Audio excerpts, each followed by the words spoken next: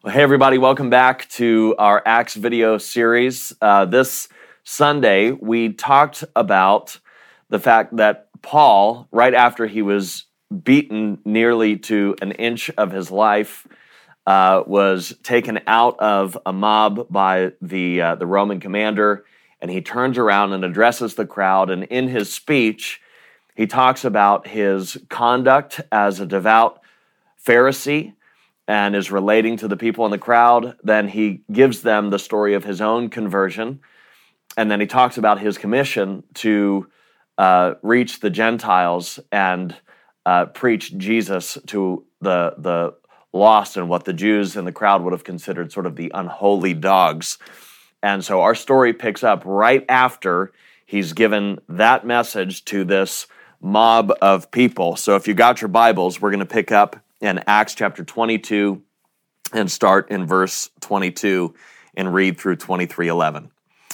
It says this: "Up to this word they listened to him. Then they raised their voices and said, 'Away with such a fellow from the earth, for he should not be allowed to live.' And as they were shouting and throwing off their cloaks and flinging dust into the air, the tribune ordered him to be brought into the barracks." The tribune was the Roman commander, saying that he should be examined by flogging to find out why they were shouting against him like this. But when they had stretched him out for the whips, Paul said to the centurion who was standing by, "Is it lawful for the whips, is it lawful for you to flog a man who is a Roman citizen and uncondemned?" When the centurion heard this, he went to the tribune and said to him, "What are you about to do? For this man is a Roman citizen." So the tribune came and said to him, "Tell me, are you a Roman citizen?" And he said, "Yes." The tribune answered, "I bought this citizenship for a large sum," Paul said, "but I am a citizen by birth." So those who were about to examine him withdrew from him immediately, and the tribune also was afraid, for he realized that Paul was a Roman citizen and that he had bound him. But on the next day, desiring to know the real reason why he was being accused by the Jews, he unbound him and commanded the chief priests and all the council to meet, and he brought Paul down and set him before them. And looking intently at the council, Paul said, "Brothers, I have lived my life before God in all good conscience up to this day." And the high priest Ananias commanded those who stood by him to strike him on the mouth. Then Paul said to him, "God is going to strike you, you whitewashed wall. Are you sitting to judge me according to the law, and yet contrary to the law, you order me to be struck?" Those who stood by said, "Would you revile God's high priest?" And Paul said, "I did not know, brothers, that he was the high priest. For it is written, 'You shall not speak evil of a ruler of your people.'" Now, when Paul perceived that one part were Sadducees and the other were Pharisees, he cried out in the council, "Brothers, I am a Pharisee, a son of Pharisees. It is with respect to the hope and the resurrection of the dead that I am on trial." And when he had said this, a dissension arose between the Pharisees and the Sadducees, and the assembly was divided. For the Sadducees say that there is no resurrection, nor angel, nor spirit, but the Pharisees acknowledge them all. Then a great clamor arose, and some of the scribes of the Pharisees' party stood up and contended sharply. "We find nothing wrong in this man. What if a spirit or an angel spoke to him?" And when the dissension became violent, the tribune, the Roman commander, afraid that Paul would be torn to pieces by them, commanded the soldiers to go down and take him away from among them by force and to bring him into the barracks. The following night the Lord stood by him and said, "Take courage, for as you have testified to the facts about me in Jerusalem, so you must testify also in Rome." Wow. This is, there's so many fascinating elements to this story. First, in the first section, they don't recognize, the Roman commander doesn't recognize that Paul is a Roman citizen, right? And so they've arrested him. Right. right? And it's interesting because he was being beaten by this mob earlier, and the Roman commander comes in, arrests him, takes him away from the mob. We talked about this on Sunday, where Paul then speaks to the Roman commander in Greek, and the Roman commander looks at him and says, "Are you not the leader of the assassin, the 4,000 men that are assassins that you led out?" He goes, "No. I'm a Jew from Tarsus. Like I'm not leading any assassins. I don't know any assassins." Like he's so this Roman commander, like this conspiracy theory. Exactly.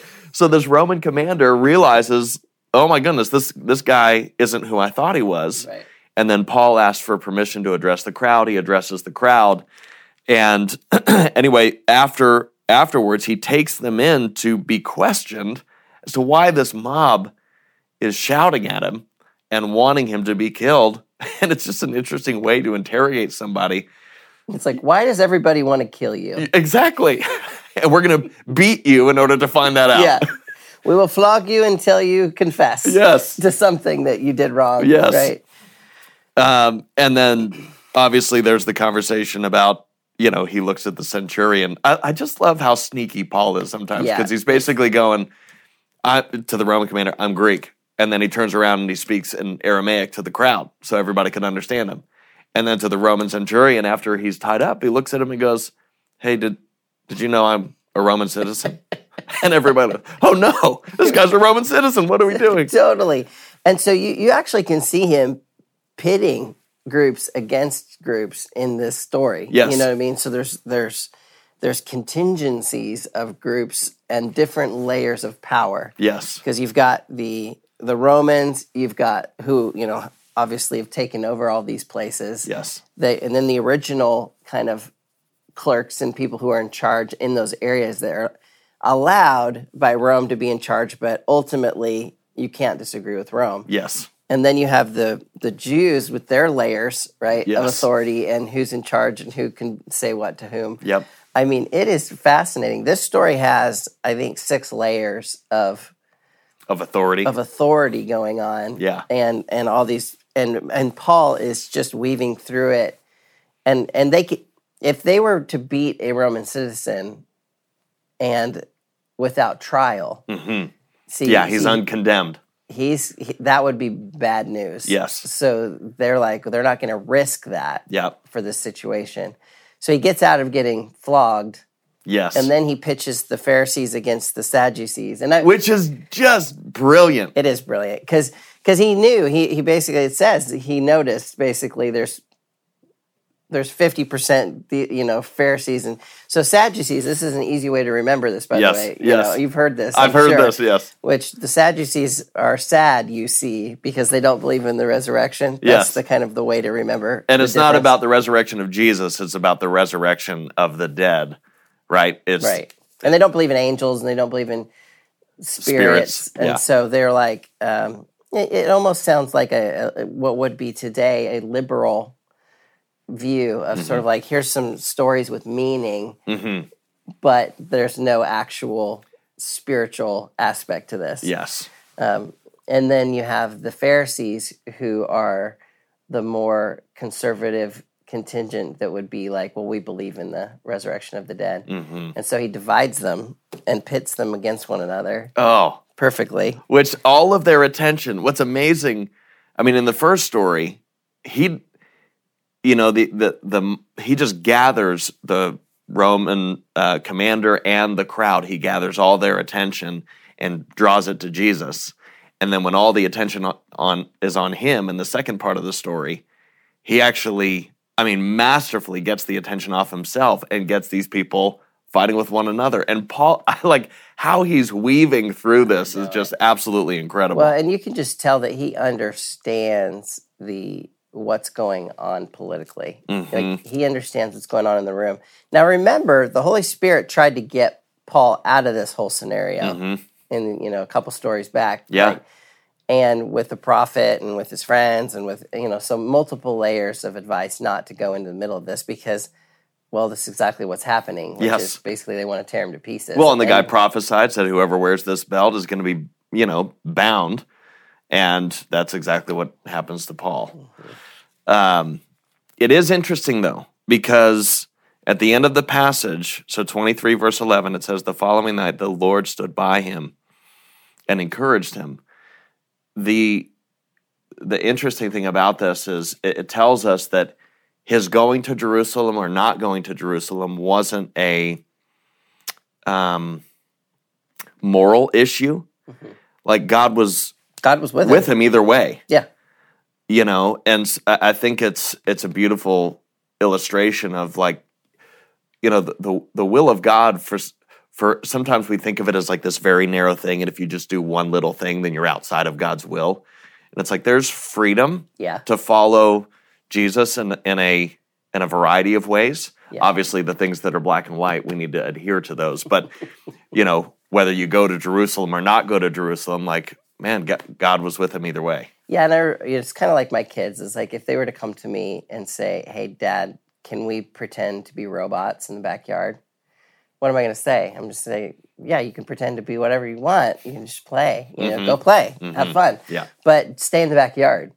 Yes. You know, so there are limits. There are things that God is saying, do this or don't do that. Yeah. And I don't get the impression that Paul is you know, pushing against God in this. It's just more of like he's being warned. This is what's going to happen if you go here. Yes. And he's going anyways. Yes. And I think he almost kind of likes it. I get the impression he enjoys creating all of this chaos on his way. Yeah. To which he knows he's going to die. Yeah. So like it's just ultimately he's kind of aiming at that at this point. Yeah. Yeah. Yeah. But lots of good stuff to talk about in this story. Yes. Have fun in your groups, kind of kicking it around and talking about it. I think a couple good things to just think about. You know, some of the themes.